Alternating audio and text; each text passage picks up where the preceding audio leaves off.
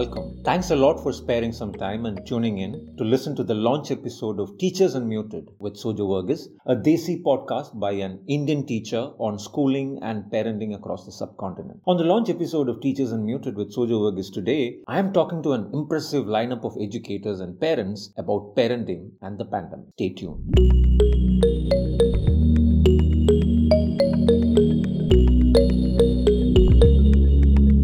Hello, I'm Sojo Verghese, your host on this fortnightly podcast on schooling and parenting, made in India and made for India.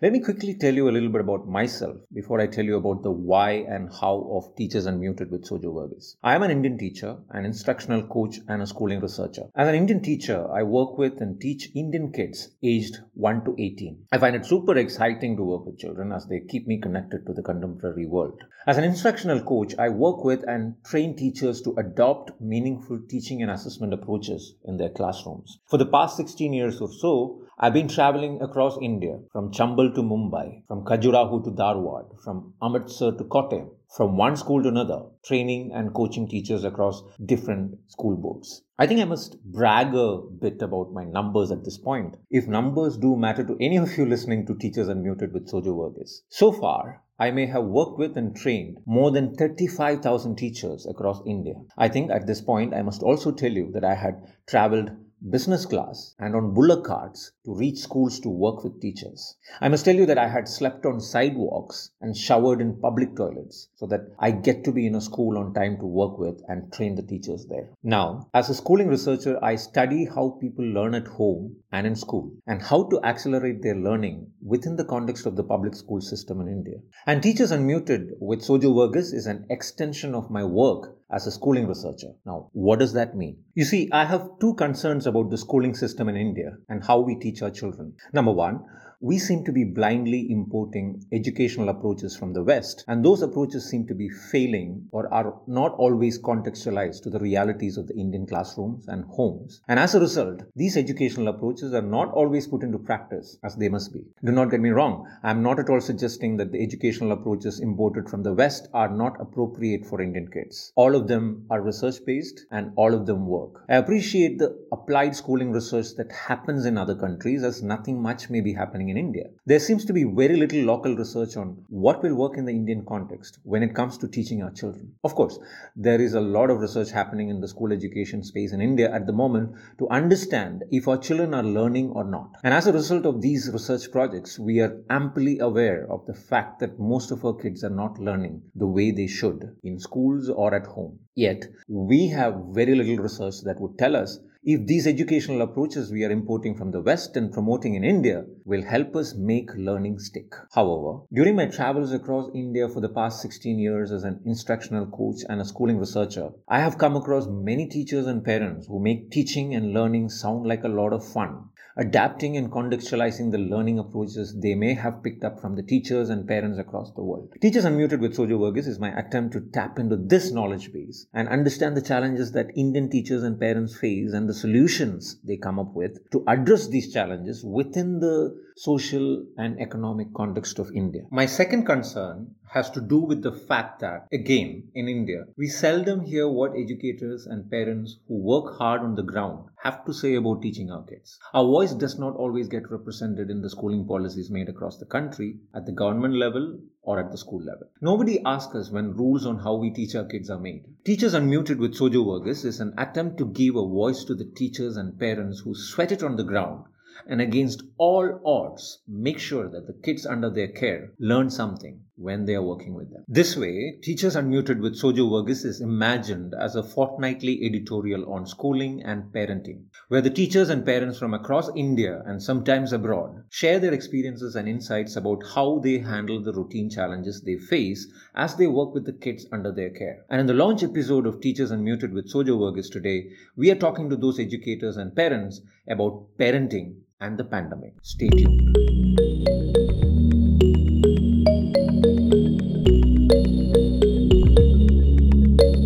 Parents are the ones who had struggled the most during the pandemic and the nationwide lockdown that followed it, from where I see it. The pandemic brought a sudden, unwelcome change in our routines and in our relationships. This disruption in our lives was unlike anything ever before, and many of us were at a loss initially when it came to handling the impact of the lockdown on our lives. We had to come up with quick workarounds and hacks to handle the pressure of the lockdown. How did the middle class and upper class parents in India handle this challenge? What has changed about their lives? What did they learn in the process? This episode of Teachers Unmuted with Sojo Verghese is an inquiry into the minds of Indian parents through the eyes of Indian educators, where I want to explore and find out if I can get answers to a few of my concerns about parenting and the pandemic as an educator and a new parent. Just as the lockdown was announced in India, one of my biggest concerns was around the phrase social distancing. Somewhere I knew it could turn out to be an easily misunderstood phrase. I would have liked it better if we used the phrase physical distancing. Like I said, social distancing is an easily misunderstood phrase. As a result of the misunderstanding, we saw people being thrown out of their homes. We saw communities being harassed. We saw xenophobia on the rise. Yes, xenophobia or fear of strangers. Are Indian parents aware of this? How is the idea of social distancing affecting our children? Would social distancing magnify the fear of strangers we already may have developed? I asked Avinash Bhosle. Avinash is an instructional coach and a school improvement consultant based out of Mumbai. He works with schools across Maharashtra, training parents and teachers. Avinash shared a very shocking experience with me that he had encountered as an educator in one of the public schools in Mumbai, to reiterate that there could be a far-reaching impact of social distancing on children, unlike many of us would imagine. And he feels it may magnify past the lockdown. Being a parent, my first priority would be on safety. So like it depends on like which school I am sending to my child is in, right? Whether it's a very super elite school or like a public school or a convent school, like and the strength of the school, everything really depend on that pattern. Even if it's a very elite school, still as a parent I will think whether like my child is like mingling with whom my child is mingling with, like how is sitting arrangement in the classroom. So like see all this nowadays, as a parent, if you see like as an adult, all this media are running, this more sort of communal aspect, right? So it can turn out in some schools, the communal view will come to the students also. And parents will tell, oh, don't let my child sit with this particular child, okay? So, it's been portrayed in that way. It's kind of hated kind of thing, but it may happen because in my experience, one of the public schools in Mumbai, when we were having a project, so I remember in way back in 2009 where there was a clash, between regionalism, like this about Marathi language and North Indians and all. So you won't imagine, like in senior KG and first standard at that time, children had formed groups. I'm a Marathi group and you're Bhaiya North Indian group. So what you used to do, it's very interesting.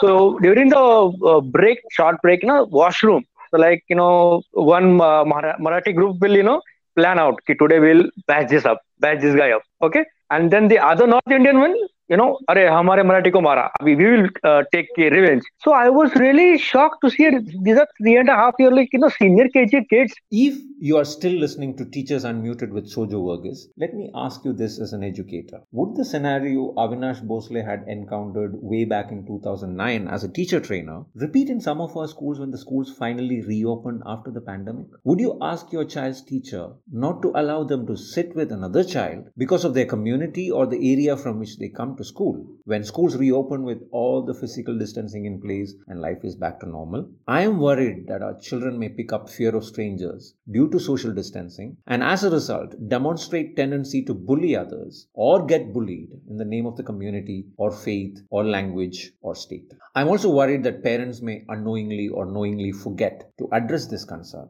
Sharanya Sudhagar, a social psychology researcher based out of the USA at the moment, explained to me why we must be cautious as parents about knowingly or unknowingly passing our fear of strangers to our children. Sharanya's work involves understanding the relevance of empathy and personal well-being in the context of schools. Sharanya explained to me why as parents we must be mindful of the kind of schemas we lead our kids to develop by setting bad examples of how to view and interact with people who are not family? This is a really interesting question because I feel like there are a lot of logistical challenges. But as someone interested in human psychology, I keep going back to how do we form our notions of whom we like and whom we dislike, and how these notions of whom we like and dislike are connected to how we view others in this whole pandemic situation, right?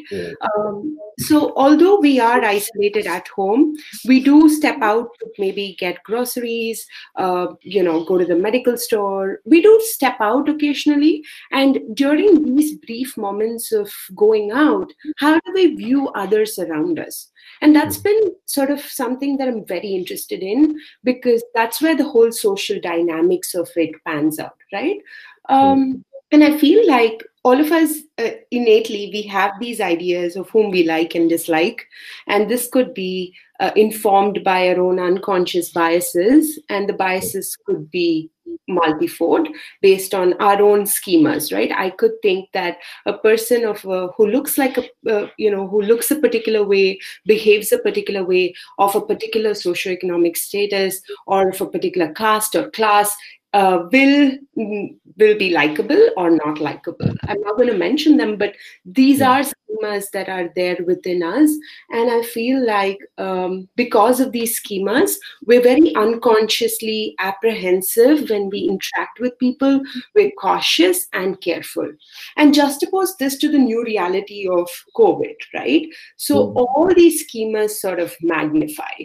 The minute I see someone who fit into my dislike schema, I immediately start feeling these, emotions of caution, being fearful, apprehensive, and I expand it. And as a parent, I'm doing this unconsciously, but I'm also modeling these behaviors to my child.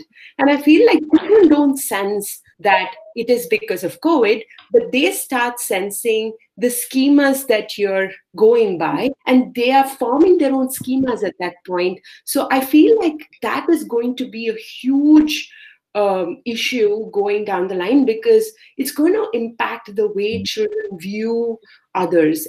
And that's largely driven by how parents view others around them. I'm sure you agree with what Sharanya said. How we view others may influence how our children view others. Let's forget xenophobia for a while, as it is a loaded word. I believe xenophobia will take care of itself if we can provide our children with the right kind of environment and interventions to support their social and emotional development. Let's talk about the social and emotional development of our kids from here on. In this context, I am worried that the social and emotional development of many of our kids may take a beating as a result of social distancing. Educators like Kavita Raghavan are super concerned about the fact that children may forget that there is a world outside the home if the pandemic-related social distancing continues. Kavita is a biotechnology researcher and a teacher at a leading public school in Bangalore. She strongly believes in the importance of face-to-face interactions when it comes to the social and emotional development of children. They don't understand what the relationship is. Other than my mother, my sister, and my father, they don't think there is a world existing. Otherwise, we used to go to the nature for any functions. Every 3-4 months, we used to go for some or the other function. Even if not for a longer, for so many days, we'll be going for 3-4 days every 3-4 months. But now it's nearly last December we went home, and they haven't seen their grandparents. Even if they talk, they won't be much interested to talk to them to them online. If the bonding they develop when you are along with them and through online, it is you cannot match it. I think they might have come to a state like okay, this is my world. Out of this there is a world existing that they may forget if it continues like this. Obviously it will change is the nature's law.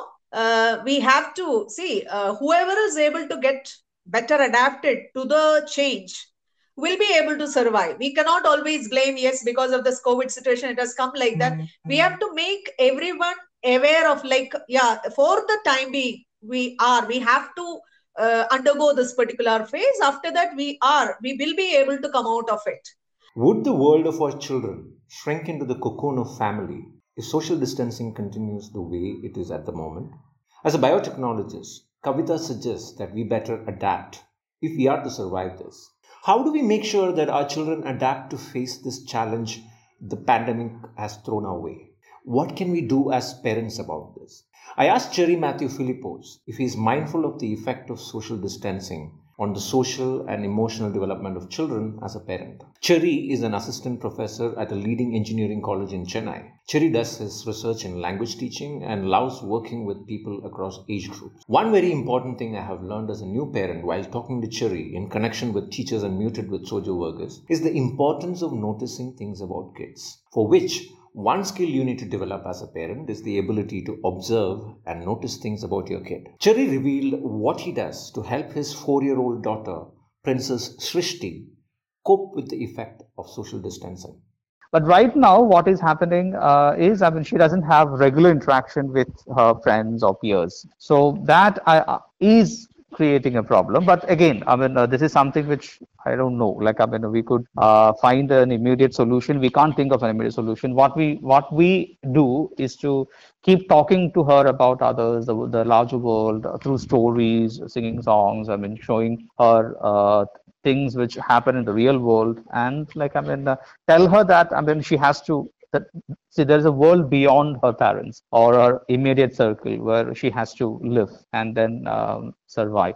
And I think, I mean, she's just 4.5 years old. So I have a feeling like, I mean, she will cope with it. Like, I mean, later, once everything is settled and once everything, we don't know when, but once everything is settled, I think, I mean, she'll pick it up. Yes. We need to talk to children about society and the people around us in an age-appropriate manner. The more inclusive we are while we engage in this conversation, the better. Yes, for a 4-year-old Srishti, that conversation can happen through songs and stories. For children as old as Srishti or older, we have to create occasions to ask questions and find answers about social distancing and what they think about it patiently. Of course, like Cherry, I'm also hopeful that once the lockdown is lifted or we manage to develop a vaccine, the processes we follow to facilitate the social and emotional development of young people like Srishti will be back to normal. Meanwhile, I must tell you something very interesting that came up during one of my interviews with the educators you're listening to through Teachers Unmuted with Sojo Varghese today. Parents who live in apartments have figured out other ways to handle the issue of social and emotional development in kids as the pandemic is preventing normal life. When I spoke to Bharat S., he pointed me towards how parents who live in apartment complexes handle the effect of social distancing differently from those who stayed in standalone houses. Bharat is a senior manager at a leading digital learning resource platform for children, looking after localizing content and curriculum. Bharat is someone I would call a learned parent, as he has devoted a lot of time to understand parenting as a scientific practice. During our conversation, Bharat pointed out the examples of parents who live in apartments to show me that there is no blanket way of understanding the impact of the lockdown on the social and emotional development of children. Broadly, in the initial few months of COVID hitting Bangalore, at least we noticed that we went into like a whole lockdown and kids were not allowed to go outside and play. And that kind of thing happened. And I think it affected the apartment dwelling kids differently from kids who dwelled in individual houses, right?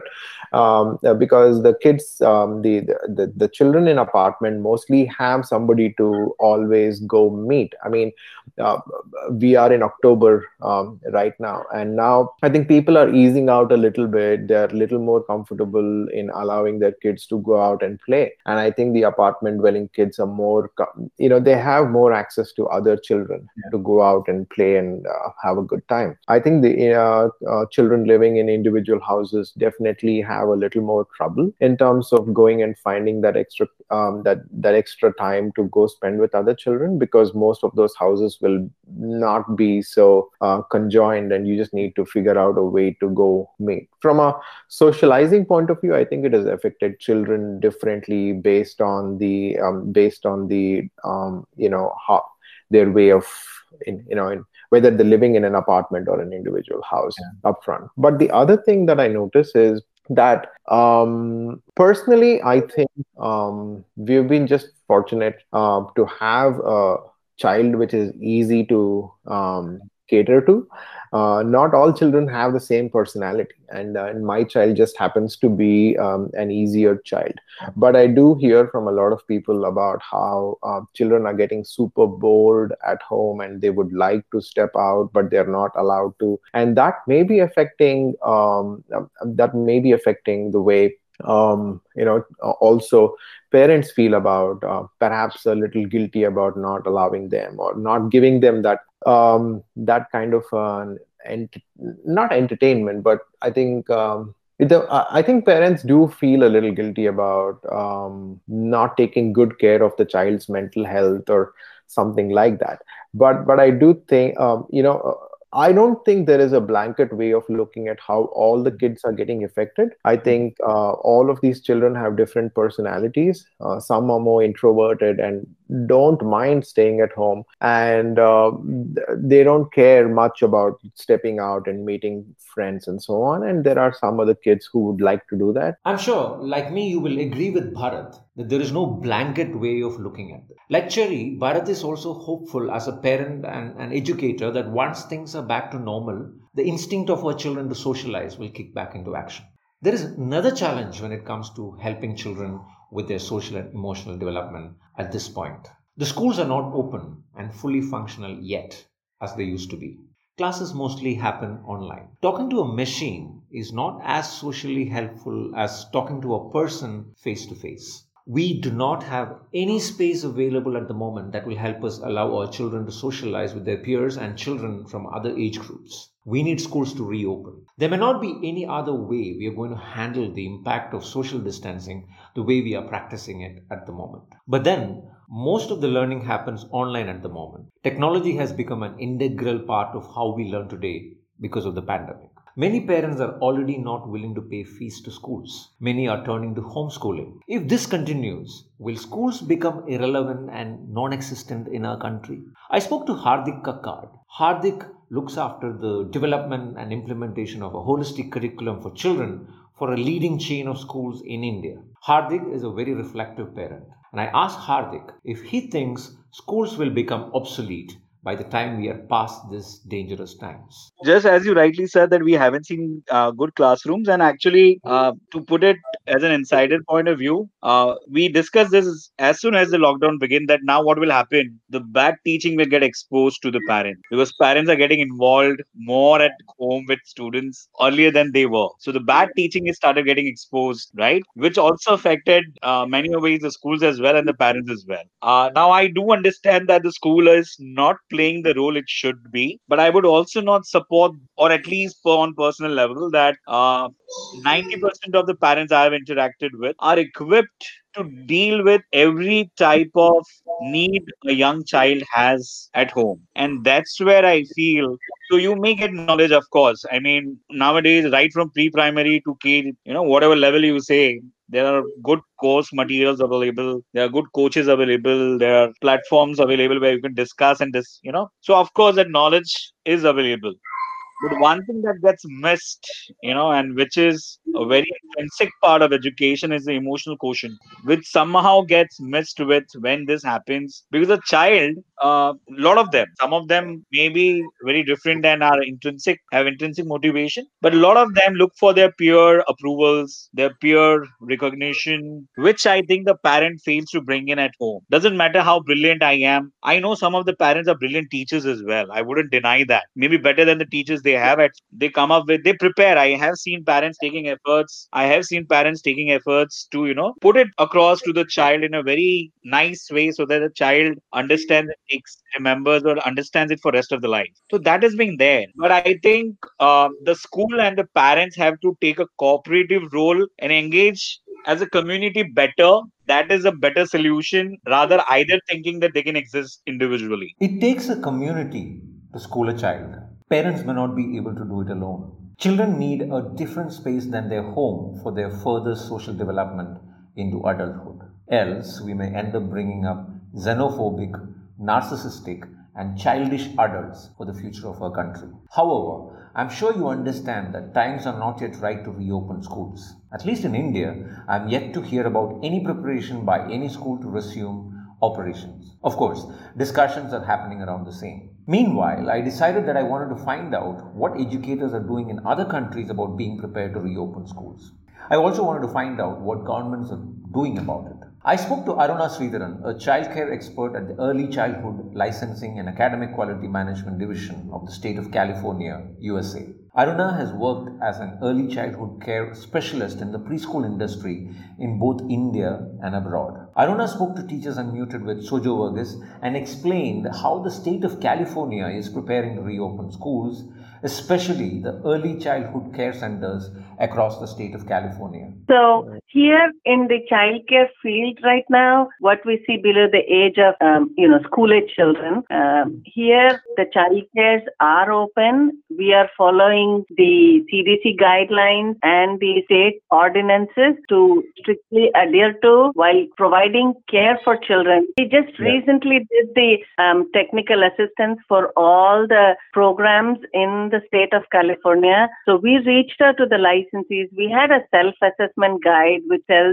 lays out as to what the requirements are. So taking temperature checks at the entrance when parents drop off. And then there is 6 feet physical distancing maintained. So staggered drop-offs and pickup. And then once the child comes in, immediately the child washes their hand. They maintain 6 feet distance. We've been saying play together, share things. Now all that comes to a stop. But then children are not going to adhere to it. It's very difficult for them to learn and unlearn a skill at this age. So they might play together, but at the same time, have meal time, snack times at 6 feet apart. So for example, earlier there were 3 children seated one next to the other, then remove the middle chair. So that automatically you're setting up the environment conducive to the guidelines right now, what we have to have social distancing, physical distancing rather, and then have the mask. So the mask mandate has been for children above the age of 2. But again, younger children, it's difficult. They can't wear a cap on. We know the reality. They can't have a hairband on for some time. So we're not enforcing it, but we are encouraging providers to do that. Just like the state of California is preparing early childhood education centers, we need to sit down in India and develop guidelines for schools to reopen. I think it is also important that those guidelines are practical for the Indian context and are inclusive, keeping the impact of social distancing on the social and emotional development of our children. Meanwhile, parents are working from homes and children are attending schools from homes. Earlier, many parents were not able to spend a lot of quality time with children because of the nature of their work. Now that we are home throughout the day and all of the night with our children, has our presence at home allowed us to spend more quality time with our children unlike before? Before the pandemic, most working parents were struggling to find time for their children. After the pandemic, we are indeed getting a lot of time with children at home. I spoke to Hemalata Kala, Senior Academic Coordinator in a leading international school in Mumbai about this. As an educator, Hemalata is someone who believes in working closely with both children and parents as she teaches. I always thought the pandemic was the time when parents were able to lavish a lot of attention on children. What Hemalata told me about the kind of quality time we get to spend with children because of the pandemic may sound counterintuitive, yet seems to be true. I feel, earlier,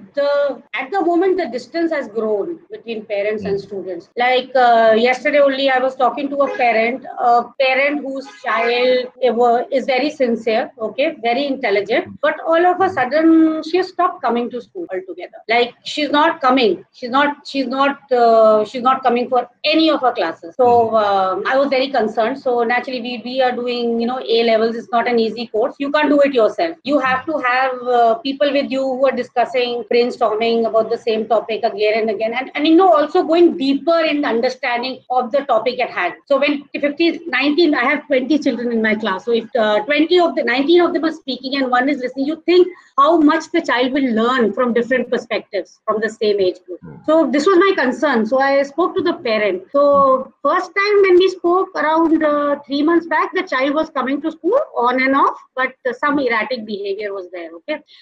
Yesterday, now she has completely stopped coming to school. So yesterday when I asked the parent that, what happened to your child?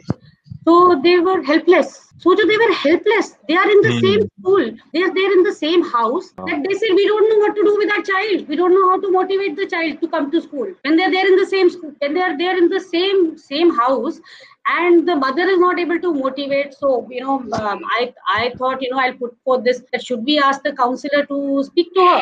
So they were worried about that also. They said, we don't know whether she's very strong headed, and we don't know whether she will be able to she will talk to the counselor or not. So think about that is what I'm saying. The distances have grown because of the media, because because virtual media takes a lot of time, to lot of your valuable time. It is not as quick as being in the office face to face getting things done. It's like connecting to people again and again, and then you lose connection, you go back. So all the professionals who are there at the moment, I've spoken to all the parents who are there in busy professions, they have become busier. Okay, so somewhere they are not able to monitor their children at all. Like earlier, the child used to go to school, used to come back from school, they used to have a conversation in the house, and then then the child could relax also, and the parent also relaxes, right? But being the virtual media, we are working 24/7. So that is what I feel. The distance has not really reduced; it has grown. Yes, working parents are busier than they were before the pandemic. Many of us may not be getting time to interact with our children the way we must, even though we are at home the whole day and night. This issue is magnified at homes where both parents are working. What do we do to make sure that our schedules are not clashing and we can spend the required amount of time with our children to understand their world, their imaginations, and their fears? I spoke to Amit Dor, a senior secondary school teacher and a teacher trainer based out of Nagpur. Both Amit and his wife are highly experienced educators. His concern as a parent is that the timetable his family followed before the pandemic had hit us became irrelevant after the lockdown. What did Amit do as a parent about it? So Sojo, as a parent first, I will talk as a parent first,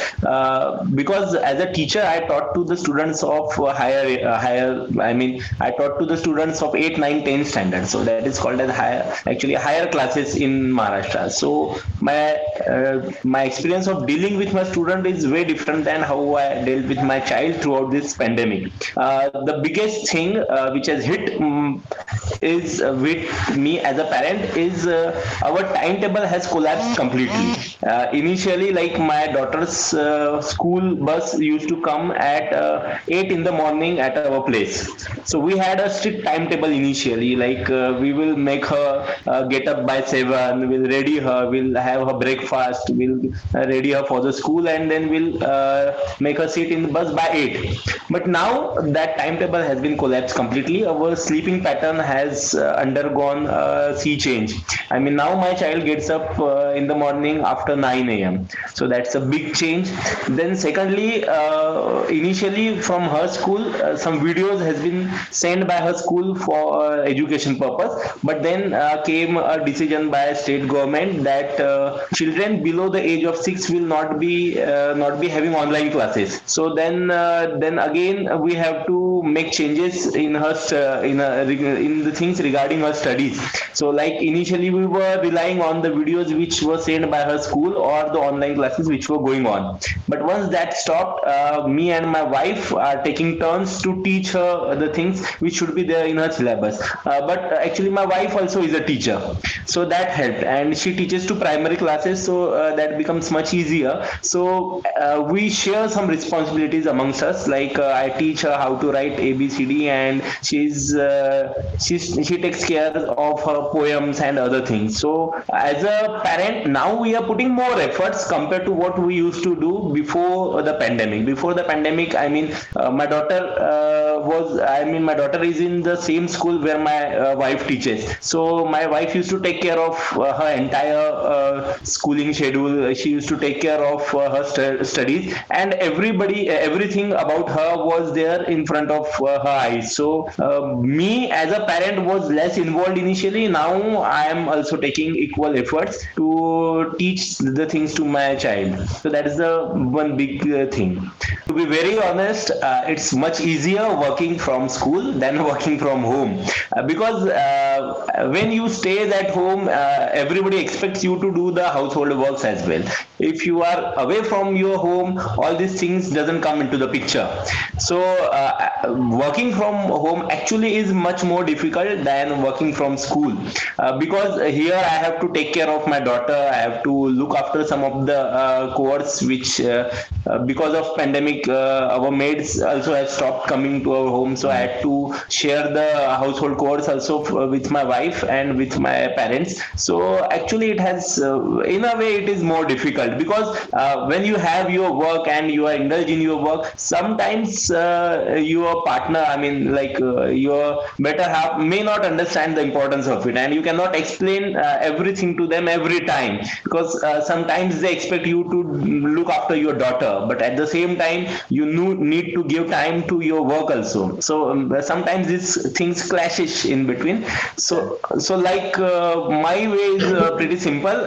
If I know that tomorrow is an important day for me as a teacher, I have to prepare videos or I have to take online meetings of my student, so I tell my wife beforehand early night that tomorrow is going to be a tough day for me. I had to be there with my students, so you please take care of our daughter. And sometimes if both of us are busy and we find it too difficult to look after our child and our work also, we take help of our in-laws also. We send our child to our in-laws, and for a day or two they take care of her, and when we are done with our work we come back with our daughter. Plan and communicate with your parenting partner, and then as much as possible stick to your timetable. That seems to be the way to go as we deal with the stress of combining parenting and working from home. On one hand, we have parents unable to give children the kind of attention they need due to the pandemic-related lockdown and its fallout. On the other hand, we have the problem of giving children more attention than they may require. I spoke to Rama Kale about this. Rama is a preschool education expert, and much of her work is in linguistics in the early childhood education space. Rama confirmed my worry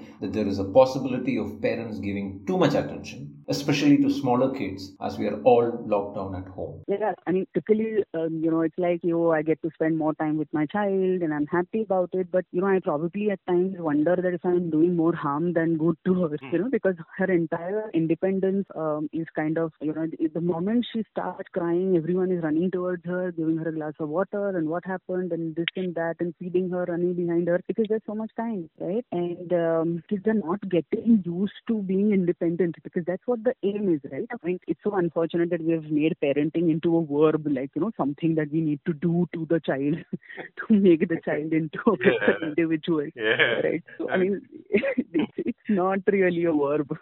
Come on. So let the child be. I mean, that's what I used to think at least. But now as a parent and in this situation, it is getting more and more difficult. We're here that you are going to go away in a while. My office is going to start, and then she's going to be so dependent on us that she's going to need us all the time. So what we are really doing is that, we are making her so dependent in the whole process of pampering her that it's effectively not doing any good. So that's the only thing that I can say. And, because being in India, right, all these society and societal influences, the way parents are judged, it is so horrible. I mean, if I can use that word, right? So it gets really tricky. But I think the way to then go ahead is, once this thing is over, we'll have to take some really conscious steps, which would be very drastic, So otherwise, the whole thing would have been, this transition would have been much smoother for the child. But now it's going to be like, okay, hold on, from tomorrow, this is how your life is going to look like. And you might cry for a while, you might, throw tantrums, but this is how it's going to be. So if we are not sensitive to the kind of attention we are giving children, we may have a lot of work at our hands after the lockdown to help them be independent. If you're a parent listening to Teachers Unmuted with Sojo Burgess, I would like you to be aware of the balance you need to strike when it comes to giving children attention at this point. What can we possibly do as parents to make sure that we do not end up being helicopter parents, giving children undue attention all the time? I spoke to Pooja Yudhvir, principal of a leading preschool in Agra, about this. Pooja is a child development expert and a passionate practitioner of experiential learning at the preschool level. Pooja explained to me how she strikes a balance when it comes to parenting. Maybe even now what is happening is, when they're all the time around, so there is a lot of helicopter parenting also happening. Not with me, but yeah. See, there is one basic thing that we just need to follow, is that we just need to be the facilitators here. So even if a child is studying, all you need to do is make himself comfortable. See, I'll talk on a very regular basis is that per se, if my son has a class, I need to make sure the internet connection is fine. I need to ask him, have you got your laptop charged? Because what is happening is, as soon as they forget, okay, before 10 minutes, just before the class, they'll say, okay, mama, meri class thi, and they would try to log in. They're not able to log in. The laptop is. So you need to kind of help them with this anxiety where you say, okay, no issues, I'll help you log in, or I'll log in from the other gadget. But then after that, I leave it to him. Then I'm not like, okay, what are you doing? Are you attending the class or not? So you need to understand where you need to step in as a facilitator. Just do that, make things comfortable for their child mentally, physically, and then pull out. I would add to what Pooja said and give you a little insight into helicopter parenting. Helicopter parenting is the result of the wrong mental models most of us follow when it comes to parenting. Experts say that we may be approaching parenting wrong. I spoke to Rose Francis, who is a leading school leader coach based out of Mumbai, about this. Rose has worked extensively with parents, teachers, and school leaders across India and is very mindful of the wrong mental model we have about parenting.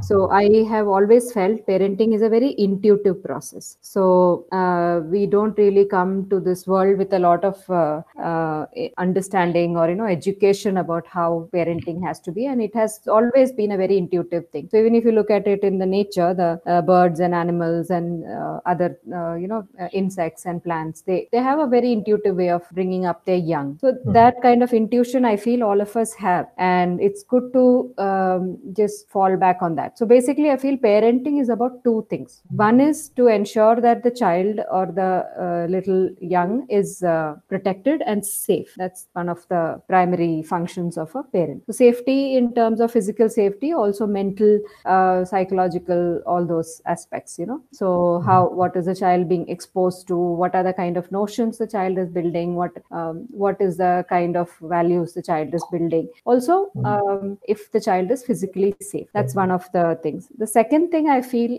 most importantly is that how are we as parents getting the child ready for his future? So we always think about our future as parents. We think that my child should go become a doctor, my child should become this. It's always about us. While I feel parenting is about not making the child ready for a future that we feel is good, but for the child's eventual good future. Yeah.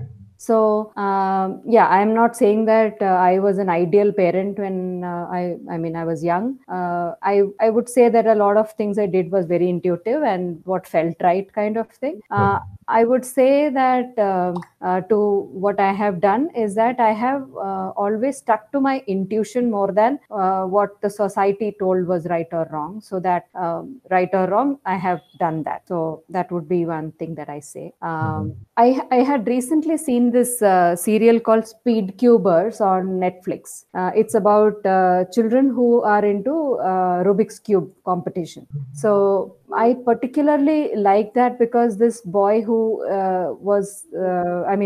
on whom the serial was made, his name was Max. He was an autistic child, and how the parents, for the first few years of the child was not relating to anyone, even his own parents. So he had his own world. He would get engaged in whatever he's doing. And so the parents' first challenge was to get into the child's life. So slowly the mother got into the child's life, and that was a win for the parent. So I feel for all parents, there are challenges like this. One step at a time, if we can take the child close to the societal situation that the child will eventually end up in, and how we can go through those steps one step at a time, is what parenting is all about. In other words, as parents, our responsibility is not to get our kids ready for a future that we think is right for them. Our responsibility is to provide conditions that would enable them to develop into adults who can make their future on their own. Alison Gopnik, the author of The Philosophical Baby, a popular book on parenting, adds to what Rose has told us about relying on our instincts as parents more than the advice we receive on parenting from society. Of course, I did not interview Alison for Teachers Unmuted with Sojo Varghese. I wish I could. Her talks are amazing. I stumbled upon one of her lectures on YouTube as I was searching for research work that I could base this episode of Teachers Unmuted with Sojo Varghese on. This talk was published by GBH Forum Network, and here is how Alison adds to what Rose already told us based on her experience as a parent. Funny thing that happened to parents and children around the end of the 20th century, and it was called parenting. Now, if you look at the Google Ngram for that word parenting, you'll see that it first really started to appear in the 1960s, and it became enormously popular through the 1970s and 80s. Now, a word is just a word, but it's still pretty striking that that very word parenting, which is so ubiquitous now, was actually an invention of the late 20th century. And that word comes with a picture. It comes with a kind of image of what relations between parents and children are supposed to be like. After all, the words mother and father are as old as English itself, and the idea of being a parent is an ancient part of English. What's the difference between that and this new verb of parenting? Well, the picture of parenting was that parenting was a kind of work. It was a goal-directed activity that you could do, where the goal was actually shaping a child to come out differently, to come out smarter, or to come out better, or to come out more successful. Now, exactly better than what, or more successful than what, or happier than what isn't always clear, although I do think the thing that we whisper underneath our breath is, then that other kid next door who doesn't have a parent who's as good at parenting as I am. And the idea was that if you just shaped this child the right way, then you could in turn have that child turn into a better adult, a better grown-up. And I think there were some reasons why this particular picture, now so ubiquitous, of parenting emerged at the end of the 20th century. And I'll refer to some of this later on, but for most of human history, the way that we learned how to take care of children was by having taken care of children. So for most of human history, children were growing up in a big extended family with lots of siblings, with lots of cousins, grandparents taking care of them, something I'll return to. But one thing that meant was that you yourself were taking care of your younger sibs, taking care of your younger cousins, watching lots of different people take care of children all the time that you were a child yourself. So by the time you actually had your own children, you had an enormous stock of expertise and knowledge and a sense of what this process of caregiving was about. And what happened at the end of the 20th century was, for the first time in human history, people were having children who had sometimes never even seen a child, let alone, or seen a child in the distance, but certainly had never taken care of a child over an extended period themselves. And this has become more intense when I teach my introductory class at Berkeley. I always ask my students, how many of you here have actually cared for a child? And it's amazingly few in a room full of young people.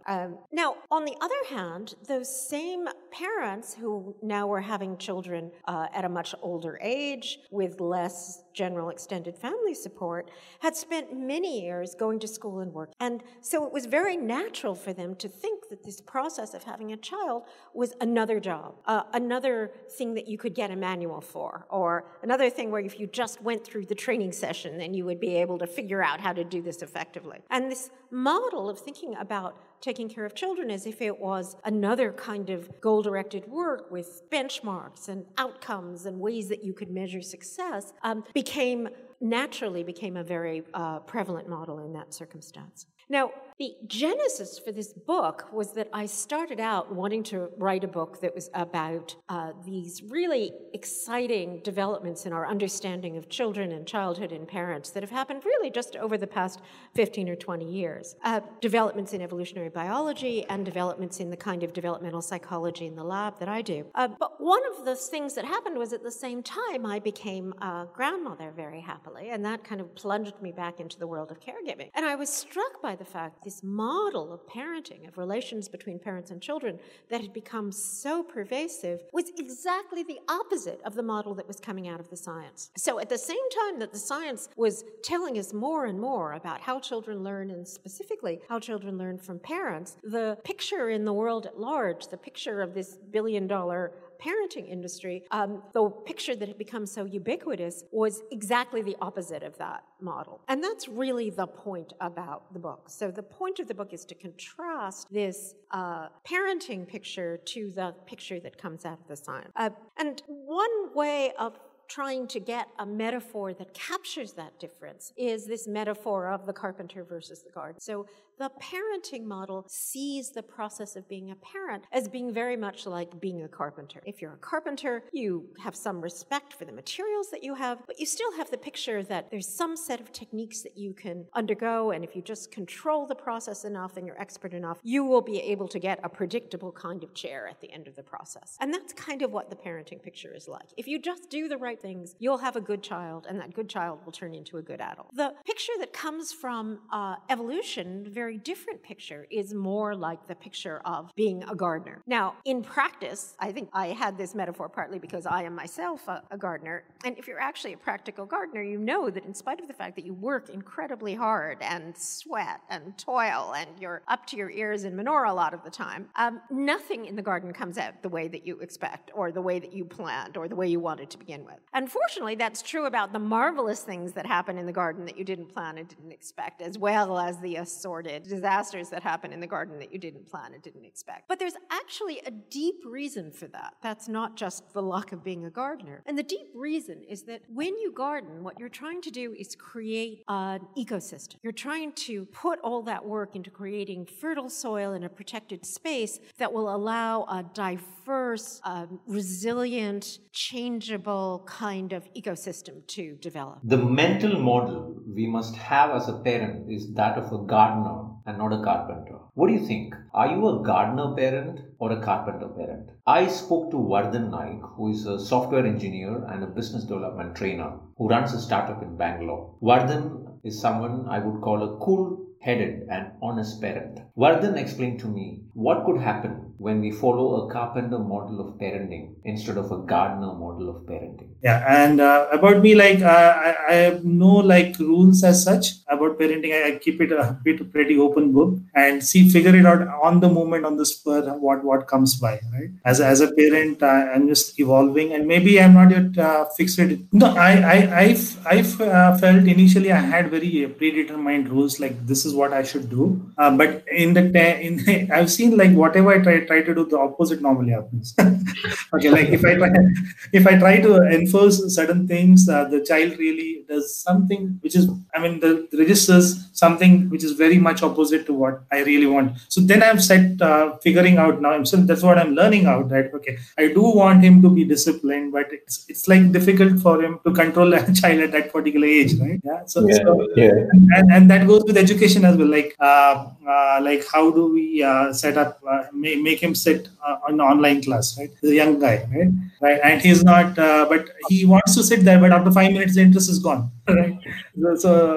It's nothing is like what we think in our mind. It actually is what gets implemented. Even if you plan for it in a long term, right? You bring him a particular toy. The objective of bringing him a toy is probably learning, but end of the day, that really creates a different spin-off new story altogether, which you have it's a difficult tiger to control there after that. Yes, we just need to ensure that we provide the right conditions for our children to explore and learn, rather than creating too many rules they need to follow or hovering around them like helicopters. Follow the gardener model of parenting and not a carpenter model of parenting. From where I see, adults grow up as irresponsible people when parents follow a carpenter model of parenting than a gardener model of parenting. If you have ever encountered an adult who behaves like a child, be rest assured that their parents followed the carpenter model of parenting instead of the gardener model. Pandemic or otherwise, let us all try as parents to be gardeners for our children than being a carpenter for them, so that they ultimately make their own future themselves. Let's not make them rely on us too much to shape their future. That's it for today with Teachers Unmuted with Sojo Verghese.